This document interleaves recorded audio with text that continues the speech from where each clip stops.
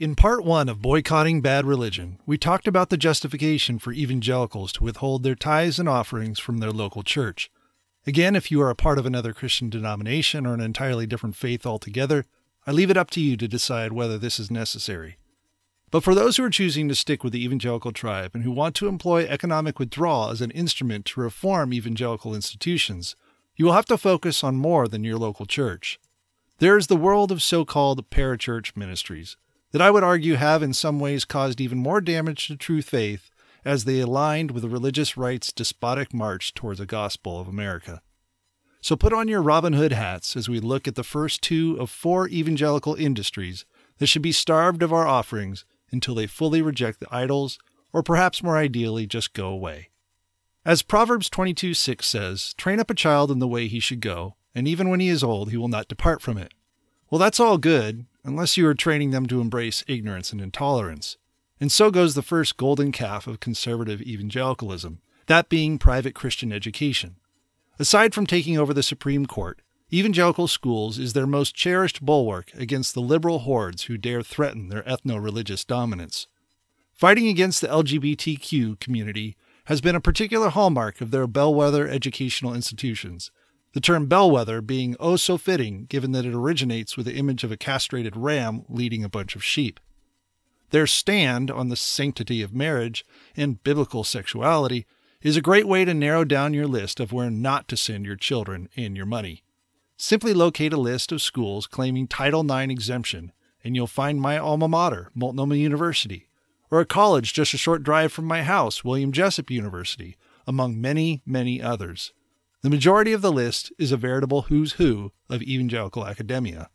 What is particularly maddening is that even if you choose to not support these schools by contributing to your son's or daughter's tuition or through other charitable gifts, you are still supporting them through paying taxes, thanks again to that wonderful legal loophole of Title IX exemptions.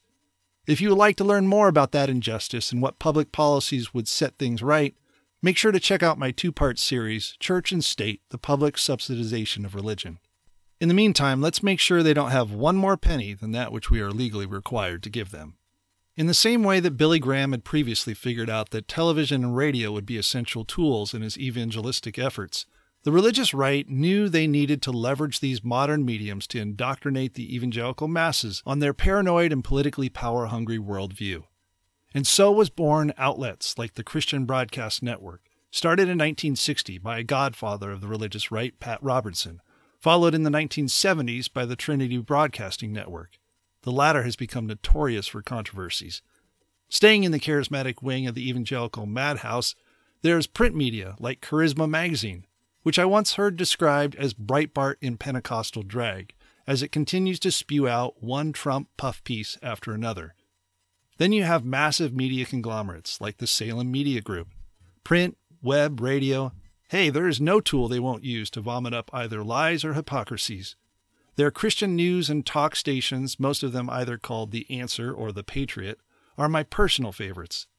And here's the thing, my evangelical friends. When it comes to so-called Christian TV and radio, you don't have to even send them money to pay for their idol-making machines. All you have to do is listen. That's all it takes to get their ratings up, which in turn attracts more advertising dollars, which begets more lies and hypocrisies. Now, what is really fun is when these two, Christian media and education, team up. I'll use a local example to make my case, that being the glorious marriage of 1380 The Answer and William Jessup University. It was the height of hypocrisy when in 2017, John Jackson, the president of William Jessup University, gave a cowardly backdoor rebuke of myself and other local evangelical leaders. In a video calling for unity in the church, he claimed without conveniently naming names that me and my friends were placing our democratic or progressive causes ahead of the cause of Christ. Quote, "If you're not a Christian first and a Republican or Democrat or progressive second, third, fourth, or 10th, end quote, then we are entering into what he would call demonic deception." Meanwhile, both before and after the video was made, his university, in partnership with 1380 The Answer, was trotting out one partisan event after the other, such as a Republican rally held a few weeks before the 2016 election called Doomsday or Redemption Day, with an image of Hillary Clinton under Doomsday and Donald Trump under Redemption Day. Or in 2017, they joined forces to host a stop of the quote-unquote fake news tour, featuring conservative talk show host Larry Elder and former Republican Congressman Joe Walsh, with the event description declaring, quote, President Trump and conservative talk radio have outed the liberal-biased media and their fake news, end quote. Or more recently, they co-hosted former press secretary Sean Spicer's book tour. Yes, sure, John, you certainly have moral credibility on your ability to stay above the political fray. Well, that's enough for this installment of Faith versus Religion. Do you have other examples of specific Christian media and educational organizations that you think should be boycotted? Make sure to share them in the comments below. In the conclusion of this series, Part 3, I'll share with those remaining on the evangelical Titanic 2 more classes of institutions that you should consider denying access to your bank account.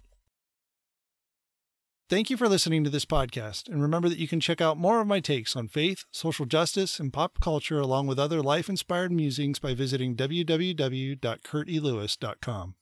If you enjoyed and benefited from this and other publications featured on my website, would you take a few minutes to show your support? First, you can share it with your friends via social media, text message, email, word of mouth, pigeon bird, cave art, whichever you prefer. Second, if you're listening on iTunes, take a few seconds to subscribe to this podcast and to give it a positive review. Lastly, you can help me to continue to produce these podcasts by making a monthly or one-time financial contribution. Click on support on the website to learn more. Again, thanks so much for listening.